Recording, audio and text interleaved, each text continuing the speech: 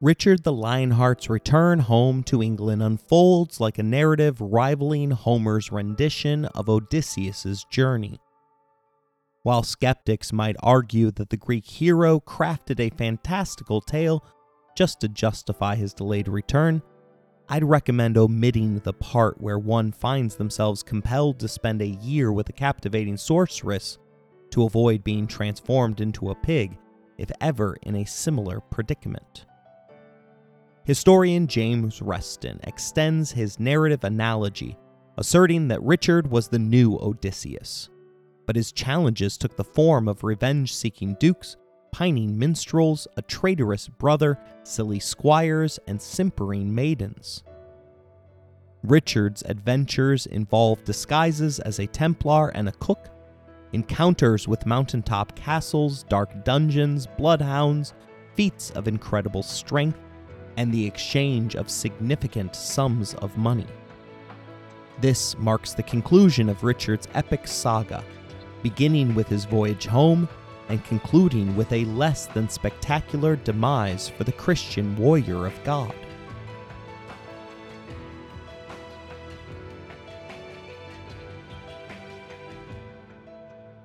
You're listening to Empires, Anarchy, and Other Notable Moments, a podcast designed for deep dives that assist in the teaching of history. This series focuses upon the English king Richard the Lionheart. Episode number 4, Richard's Odyssey.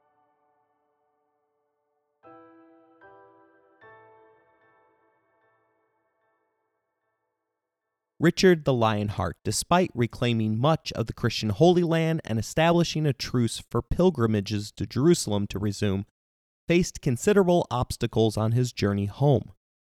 It's easy to be overshadowed by the chivalric and victorious image of Richard, who led charges at crucial moments.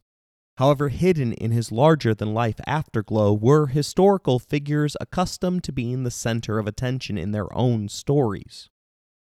Richard's homeward voyage was hindered by 3 long-standing feuds. In Central Europe, the Holy Roman Emperor suspected Richard of assassinating other Christian leaders to steal God's glory for himself. In France, Philip aimed to consolidate the Angevinian parts of France beneath his rule, rectifying what he saw as a wrong done by Richard's father, who had married Eleanor after the French king was done with her. Finally, in England, Richard's brother John convinced the countrymen that Richard was officially dead, making him the rightful king. Each of these men harbored reasons to hate Richard, and none wanted the Lionheart's return to power. Beginning with the Holy Roman Emperor, King Philip shared his version of events upon returning from the siege of Acre. His narrative, however, diverged from reality. Philip accused Richard of attempting to betray him to the demonic warrior Salah al-Din, murdering Conrad de Montferrat, and participating in the poisoning of the Duke of Burgundy. The concluding chapters were even more ludicrous, alleging Richard sent Oriental assassins to kill all opposing monarchs.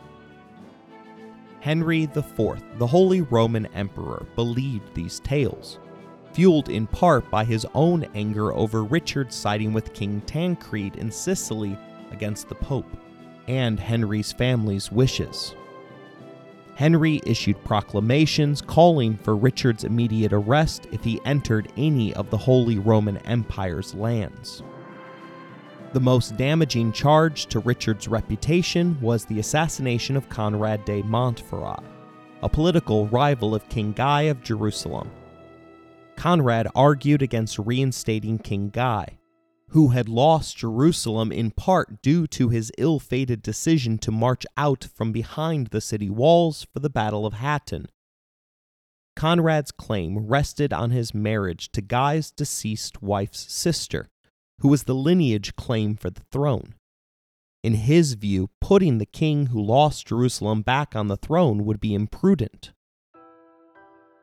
King Philip naturally supported Conrad's claim, and Richard threw his backing behind Guy throughout the crusade, maintaining unwavering support throughout. Richard strategically placed Guy in charge of regiments and assigned him tasks to build up his leadership qualities. After the successful retaking of Acre, an agreement was reached between Richard and Guy. Guy would be king with Conrad as his heir, holding the cities of Tyre, Beirut, and Sidon. This arrangement worked as Conrad stayed in the north, establishing himself as the ruler there while Richard and Guy continued their efforts in the south. However, the power-sharing agreement unraveled near the war's end. Despite Richard's efforts, Guy lost credibility, making it challenging for Richard to travel through the northern lands fortified by Conrad's supporters. In April 1192, the barons unanimously elected Conrad as the future ruler of Jerusalem. Though Richard likely considered resisting, he recognized when to yield. He accepted and supported Conrad, assisting Guy in purchasing the island of Cyprus, which Richard had taken from Isaac a year earlier and had previously sold to the Templars. Ironically, Guy got the better end of this deal, serving as the Lord of Cyprus for the final 2 years of his life, while his family would hold on to that title for nearly 300 years.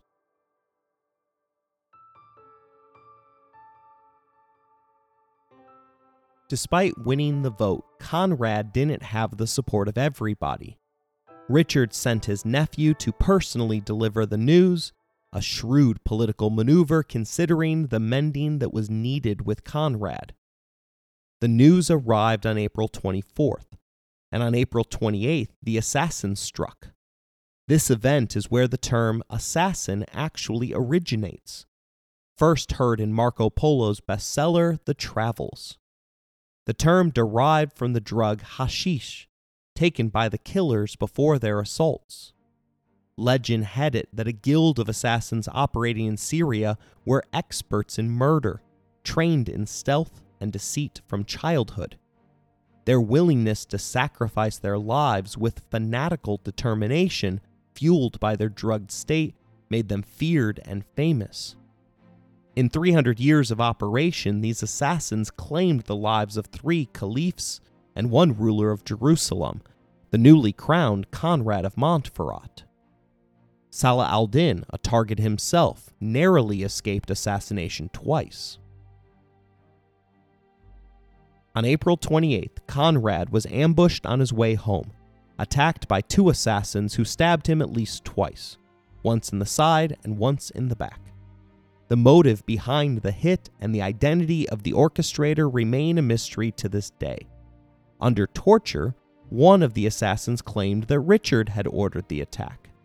However, when charged with this accusation, Richard managed to procure an extraordinary letter from the head of the Assassins' Guild, absolving him of all wrongdoing. The rumor of Richard's involvement in this political assassination seems to have been propagated by King Philip and gained traction when it reached the ears of Duke Leopold of Austria, who arrested Richard on his return voyage. It makes little sense for Richard to have switched his support to Conrad, bought off Guy by sending him to Cyprus, and then decided to kill Montferrat. The animosity directed at Richard by other royals, combined with his known dislike for Montferrat and the fact that Richard was aware of Conrad's location, given that his nephew had spoken with him just 4 days earlier, posed insurmountable obstacles for the Lionheart. Later, then revealing that you know exactly how to contact the head of the Assassin's Guild doesn't do well for your defense. This, however, does not conclude our protagonist's challenges. Unable to march through Central Europe due to his arrest warrant, Richard faced additional obstacles. Naval technology of the time couldn't navigate the Strait of Gibraltar to the Atlantic Ocean, rendering sailing home impossible. Moreover, the Byzantine Empire held a grudge against Richard for placing Isaac Commodus in chains of silver and gold. With limited options, Richard left his army behind and traveled instead with a small force, showing no intent to force his way home. The small force opted for a perilous journey through the Adriatic Sea and then a covert march north to Saxony, currently at war with Germany. From there, Richard hoped to find allies who could help him return to England to finally confront his brother John. His ships landed on the island of Corfu, off the coast of Greece. Engaging in a strategic deception, Richard switched ships, sending most of his soldiers onward while he secretly traveled on a pair of pirate vessels that left Corfu under the cover of night. Richard's evident paranoia suggests that he was aware of the danger he faced. The official royal party ships, devoid of Richard, deliberately made themselves visible to authorities as they sailed past the Italian coastline, playing their role as bait to perfection. The luck of Richard's original ships contrasted sharply with that of the pirates, who found themselves shipwrecked off Lokrum, which is off the coast of modern Croatia. The island, known as the Island of Kings, carried a history marked by misfortune.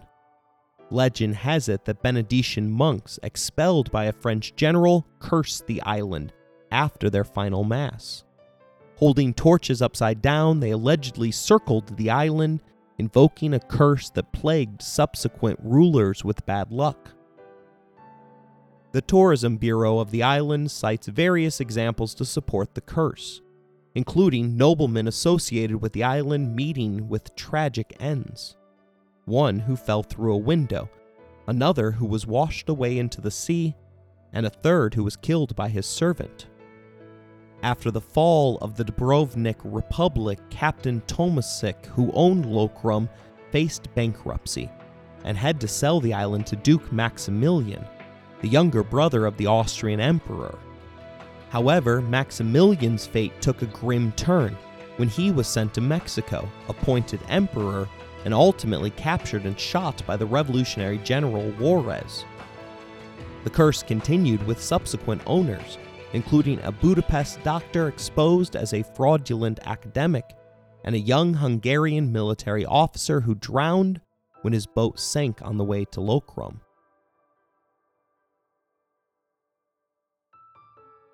But Richard survived his shipwreck and opted to continue on foot, attempting to disguise his party as returning crusaders led by a wealthy merchant named Hugh. However, Richard's choice to assume the role of the merchant raises eyebrows. As one of history's greatest swordsmen, physically fit and possessing the build of a warrior, it seems odd for him to take on the persona of a merchant. Richard, known for his entitlement and lack of understanding of regular soldiers' hardships, once famously attempted to assault a Sicilian for hawking, assuming that hawking was reserved for nobility everywhere. His attempt resulted in a broken sword and spoiled food covering his clothes.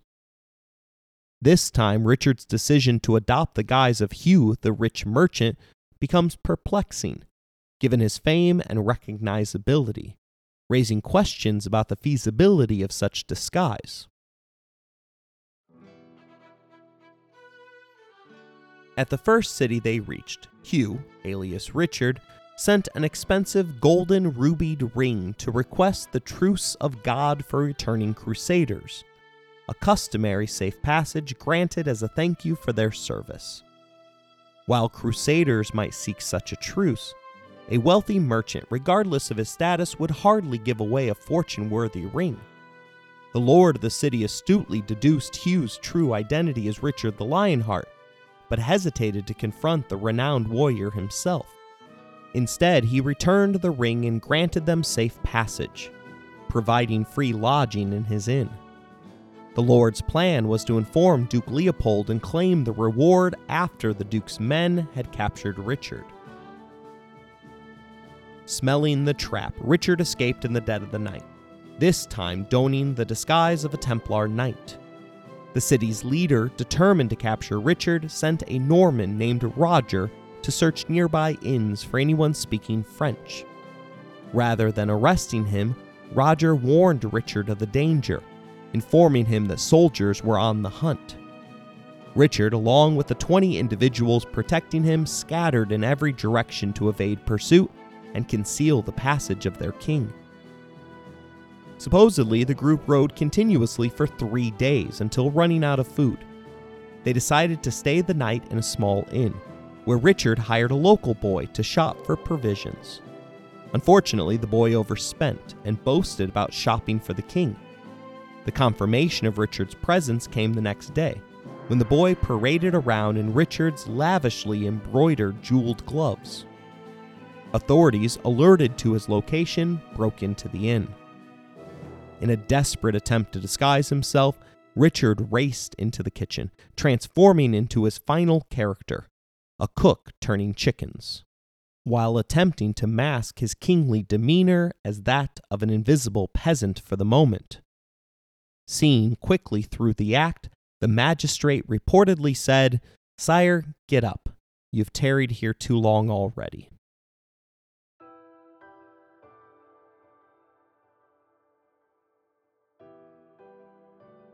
Richard, now a captive, found himself at the center of a power struggle between the Pope's authority and that of the Holy Roman Emperors. The Pope defended Richard, excommunicating Duke Leopold for attacking a crusader and accepting 60,000 pieces of Judas silver for the act. King Philip of France was warned that moving against any of Richard's lands while he was a prisoner would lead to similar consequences. However, the Pope didn't act against the Emperor, and Richard was placed under arrest in Germany's Dürnstein Castle. According to legend, Richard's childhood friend Blondel discovered him by wandering throughout the countryside, singing the first verse of a song they wrote together as children. Blondel patiently waited to hear the second verse, known only to Richard. There are gigantic holes in this legend. The name Blondel is a generic term for somebody with blonde hair, and this is the first mention of Richard's secret childhood singing mate. Moreover, finding someone through primitive echolocation across the vast German countryside seems a little bit implausible. Additionally, Henry had decided to ransom Richard, and successful ransom usually requires announcing that you have the captive. During his stay in Dürnstein, Richard received royal treatment, but was always surrounded by armed guards. Legends surrounding his time in prison are likely as fabricated as Blondel's search. In one legend, Richard invented a game in which he convinced Duke Leopold's son to participate. They would each put a bag over their head and take one good punch at the other. The son, foolishly going first, delivered a powerful blow to Richard. Claiming unfairness due to extreme hunger, Richard asked for a good meal to recover. Allegedly, he not only ate a solid meal, but used the remains of the food as well as the wax by the candles to spend the night hardening his hand to the feel of steel. The next morning, he shattered the jaw of the Duke's son, extracting revenge upon his captor. Another fantastical tale spins the story of Richard the prisoner, seducing Duke Leopold's daughter. As punishment for the affair, the Duke decided to test if the Lionheart could live up to his nickname. The next morning, they released a lion from the Duke's menagerie into Richard's room to see which creature would emerge victorious. Upon hearing of the punishment, the daughter rushed to defend her lover. However, Richard only requested the gift of her perfumed silks to remember her by. The next day, when the door was opened, a bare-chested Richard, armed with silk scarves only, faced the lion. He deftly dodged the lion's swift attack, smacking it hard across the face. Seeing the beast's mouth wide open, he leapt forward, thrust his silk-covered arm into its jaws, and with his other hand reached down its throat to tear out the lion's heart.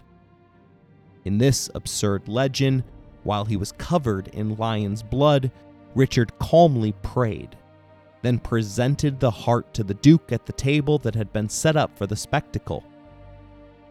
He apparently squeezed the blood out of it, dipped it in salt, and then took a bite out of it.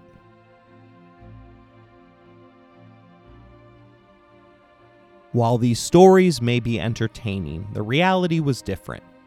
Richard was allowed to write letters home, and on March 26, 1193, he wrote to the Prior of Canterbury, stating that the emperor had set his ransom at 100,000 marks of silver, equivalent to half of all the money in England's treasury.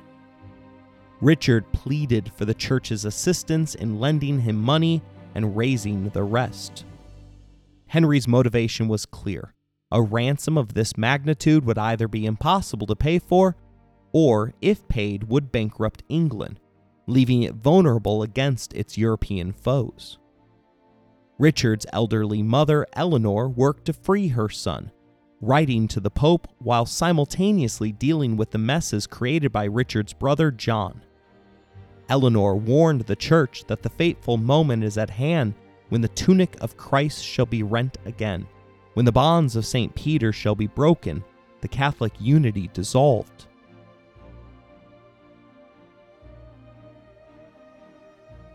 After months of imprisonment, Henry finally brought Richard in front of him to publicly hear the charges against him. Richard answered each charge, providing rational justifications for his actions in Sicily and Cyprus, emphasizing their necessity for establishing a staging ground for the crusade. He vehemently denied complicity in assassinations and called for letters to prove his innocence. During this moment, a connection seemingly sparked between Henry and Richard, and the entire mood of the situation shifted. They quickly became friends, attending court, banquets, and concerts together. Though Richard could not leave yet, the ransom was reduced to 70,000 pieces of silver. In order to raise the ransom, England implemented various measures, including a new 25% tax on all income and movable property, seizing gold and silver plate from churches, taking the entire wool crop from the Caesarean monks, imposing a new tax on anyone with more than a few shillings, and charging a fee for all Jewish individuals visiting England. Notably absurd was the exorbitant fee imposed on a single Jewish migrant, requiring payment of 5,000 marks, while the 25% income tax raised only 7,000 marks due to rampant corruption under John's rule. Richard paid what he could and offered 56 hostages to stand in his place, intending to return personally to raise the remaining ransom.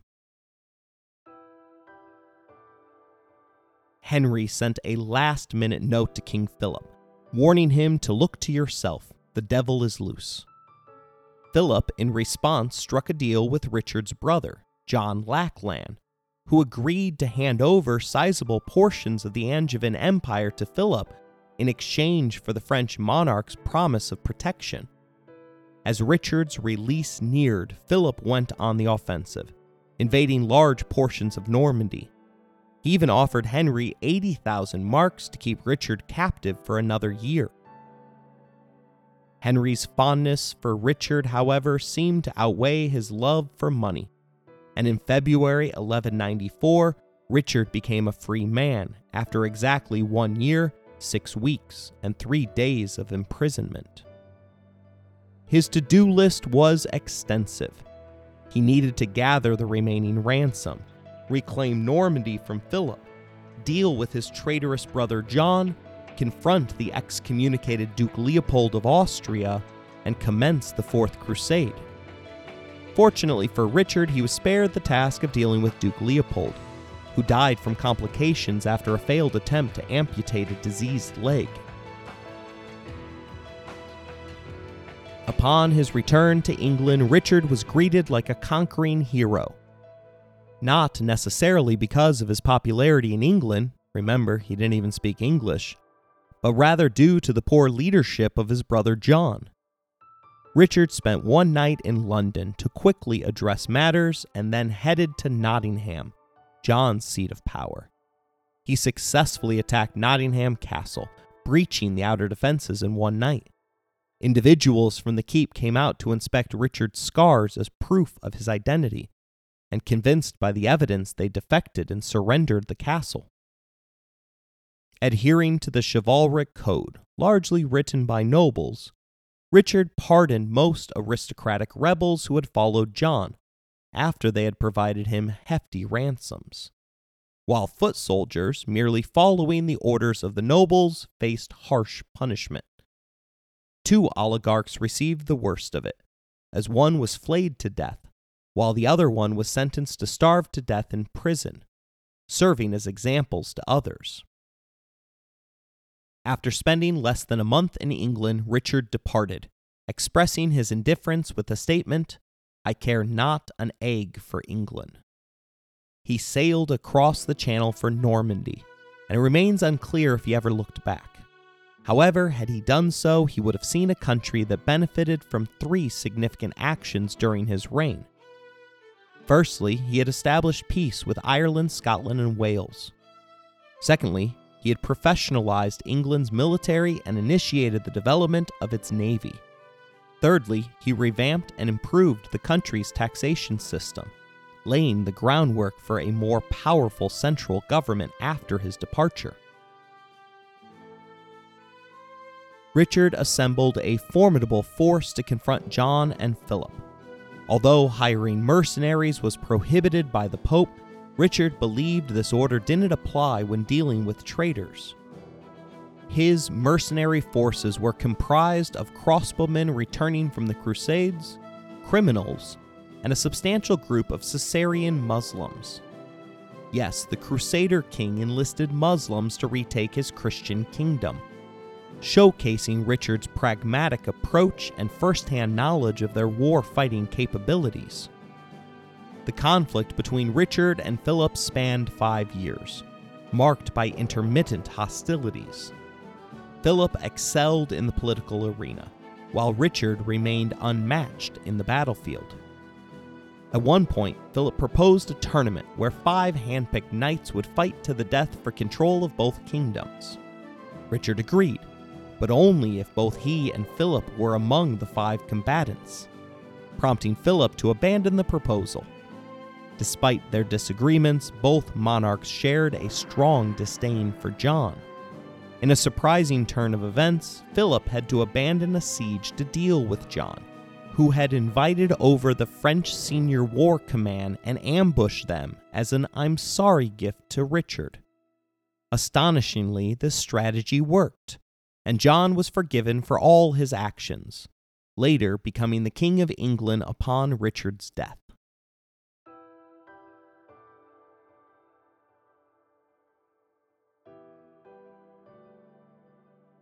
That brings us to the infamous Siege of Liege. Liege was just another castle that Richard needed to subdue. His victory was never in question, as Liege was only guarded by 40 knights. However, on the 3rd night, Richard, unable to sleep, went out alone for an evening stroll armed with a crossbow. These solitary scouting missions were apparently a regular occurrence for him when sleep eluded him. On this particular night, there was only one bowman on the wall, but he spotted Richard, a man out alone at night with no armor, carrying a crossbow and a simple rectangular wooden shield. Richard was shot in the shoulder, and the arrow became deeply lodged. Although Salah al-Din had never met Richard in person, he seemed to believe that he knew the Lionheart better than anyone else, except perhaps his mother. Salah al-Din had gone out of his way to warn Richard in letters that his Achilles heel was his penchant for undertaking minor operations that didn't require his presence, but endangered his life. There's a reason ship captains don't lower themselves overboard to inspect the holes of their ships from underwater. Richard consistently thrust himself into dangerous and unpredictable battlefields, being the first off the ship both at Cyprus and Jaffa. Heck, legend even suggests that he once ripped out the heart of a lion and ate it without washing it first.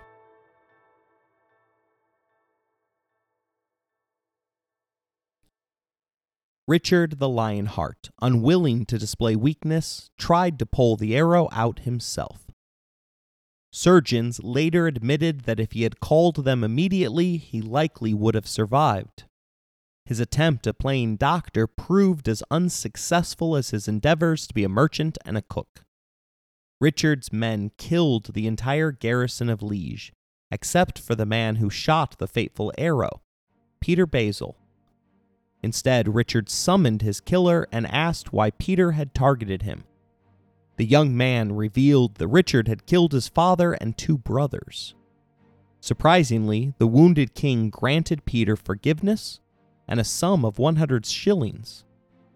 His last words to Peter were, "I forgive you my death. Live on. By my bounty behold the light of day. Let the vanquished learn by my example."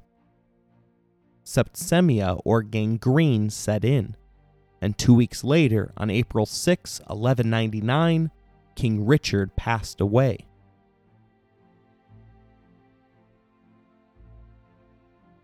The king bequeathed all of his castles, lands, and 3/4 of his fortune to John. He divided up his body, sending his heart to Rouen, a city whose citizens had always shown him unquestioned loyalty.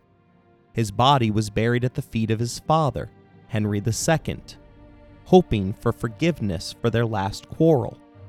His entrails stayed in Porto. Lastly, he willed his vices to the Caesarean monks, his love of luxury to the Benedictine friars, and his pride to the Templars. The lion had been slain by a peasant.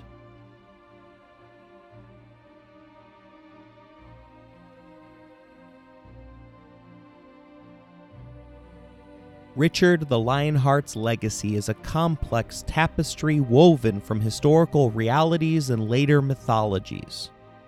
Born as the 3rd son, Richard faced odds that didn't typically favor the ascent to the throne in medieval England, a realm already marked by the spectacular fame of his family. His father, Henry II, had created the Angevin Empire through astute political maneuvers. His mother had been married to 2 kings and mothered 2 others, and his younger brother John would later rule England and be compelled to sign the Magna Carta. Despite his position in the line of succession, Richard's legacy is marked with remarkable achievements. Renowned for his martial prowess and battlefield leadership, Richard played a pivotal role in the Third Crusade, earning a reputation as a military genius. His victories, including the Battle of Arsuf, added to his legacy. Richard continued defending and expanding the Angevin Empire, contributing to the cultural impact that would later make him a legendary figure in medieval romance literature and ballads. Richard's image is inseparable from the chivalric code, embodying bravery, honor, and prowess in battle. However, his prolonged absences from England, spending only about 6 months of his reign in the kingdom, led to governance challenges and strained resources, creating an economic burden. His need for funds to support military campaigns, especially the Crusade, resulted in heavy taxation in England, contributing to his unpopularity among his subjects. While Richard achieved significant military successes during the Third Crusade, the primary goal of reclaiming Jerusalem remained elusive, and his absence allowed his brother John to consolidate power in England. Richard's alleged involvement in political assassinations during the Crusade, such as the death of Conrad de Montferrat, has been subject to historical debate and controversy. Richard the Lionheart undeniably stood as the most renowned English figure of his era, with his name and exploits echoing from the British Isles to Jerusalem. His impact extended across a vast array of lands, including Scotland, Ireland, France, Flanders, Spain, Germany, Austria, Italy, Sicily, Cyprus, Byzantium, and throughout the Middle East. Richard's influence was felt not only in the realm of warfare but also in trade, where he expanded commercial activities and restored the right for Christians to undertake pilgrimages to the Holy Land. While his rule may not have earned him widespread love in England, it's essential to recognize that England was just one part of his extensive empire. Despite spending only a fraction of his reign in England, and using it as a financial resource for his ambitious endeavors abroad, the British people were supportive of initiatives like the Salah al-Din Tithe, and his return home was met with a warm welcome. Comparatively, Richard's successor, his brother John, proved to be a significantly greater evil. Richard embodied the archetype of a dashing hero, a characterization that Hollywood has long sought but struggled to portray accurately. His impulsive decisions to rush into battle, while often needless, garnered him respect from both those who served under him and those who opposed him. Salah al-Din, his adversary during the Crusades, treated Richard as a man of honor, and Muslim historians of the time praised his passion for waging war in the name of God. In assessing Richard's actions, it's crucial to consider the moral standards of his time, rather than imposing contemporary judgments. The concept of crusades was not regarded as immoral or sinful during the 12th and 13th centuries. On the contrary, it was seen as a sacred duty of rulers. While Richard's decision to execute captives at Acre in 1191 may be viewed as controversial, it can be defended within the context of the circumstances and the standards of the era. The execution was, in the words of Napoleon's chief of police Foch, worse than a crime. It was a mistake. It's crucial to note that Richard's historical record lacks evidence of him taking advantage of his position for personal gain. While incidents like the Hawking incident in Sicily showcases a life of privilege, there's little evidence to suggest that Richard engaged in the kind of personal indiscretions that leaders often get a pass for. However, history is rarely viewed with perfect clarity, and understanding Richard's motivations requires careful consideration of both his actions and their outcomes. His decision to execute prisoners during the Crusade, while controversial, likely cost him outright victory. Richard, unlike his father, was not rash and did not recklessly charge into problems. His weaknesses, which included his over-trusting nature as well as his excessive caution, are traits that might be viewed as strengths today. Richard consistently supported his family, even when they showed themselves undeserving. His trust in his family, as seen in the decision to leave John at home, proved to be a mistake driven by naive trust. His failure to invade Jerusalem, the expressed goal of the crusade, remains a significant blemish on an otherwise impressive military record.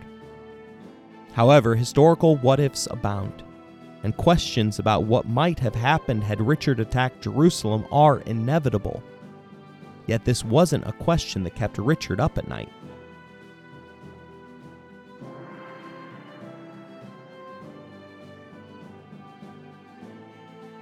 Richard's acute military mind is evident in his strategic thinking, with Maclin ranking him just below Subadai of the Mongols and Tamberlin, but ahead of all other medieval Western Europeans.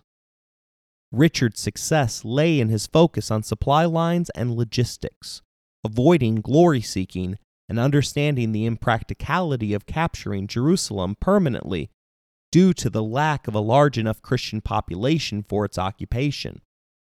The Third Crusade's objective, conceived purely as an expedition to reclaim Jerusalem for Christianity, was doomed to failure from the outset, because Western nations did not export sufficient populations for its permanent retention. While there are significant what-ifs surrounding Richard, these alternate scenarios could have shaped his legacy differently. The hypotheticals around Conrad's assassination, Frederick Barbossa's fate, Philip's choices, and especially the arrow that killed Richard in the middle of the night, raise compelling questions about what might have transpired if these events had unfolded differently. Had Richard survived that fateful night, the possibilities for his reign are intriguing. Would he have been a good king? Given his track record as a military leader and his ability to command loyalty from those around him, it's plausible that he could have been a competent ruler. His popularity, even in absentia, suggests that the British held him in high regard. As for returning to finish the Third Crusade, Richard's dedication to the cause was evident. If he had continued, the outcome of the crusade might have been different. His military prowess and strategic thinking could have influenced the course of history in a different way. Considering his accomplishments, Richard's shining legacy in Hollywood is not entirely unwarranted. While historical figures are complex, and their actions multifaceted, Richard the Lionheart's enduring image as a heroic and chivalric leader is grounded in his real-life achievements and the charisma that made him a legend in his time.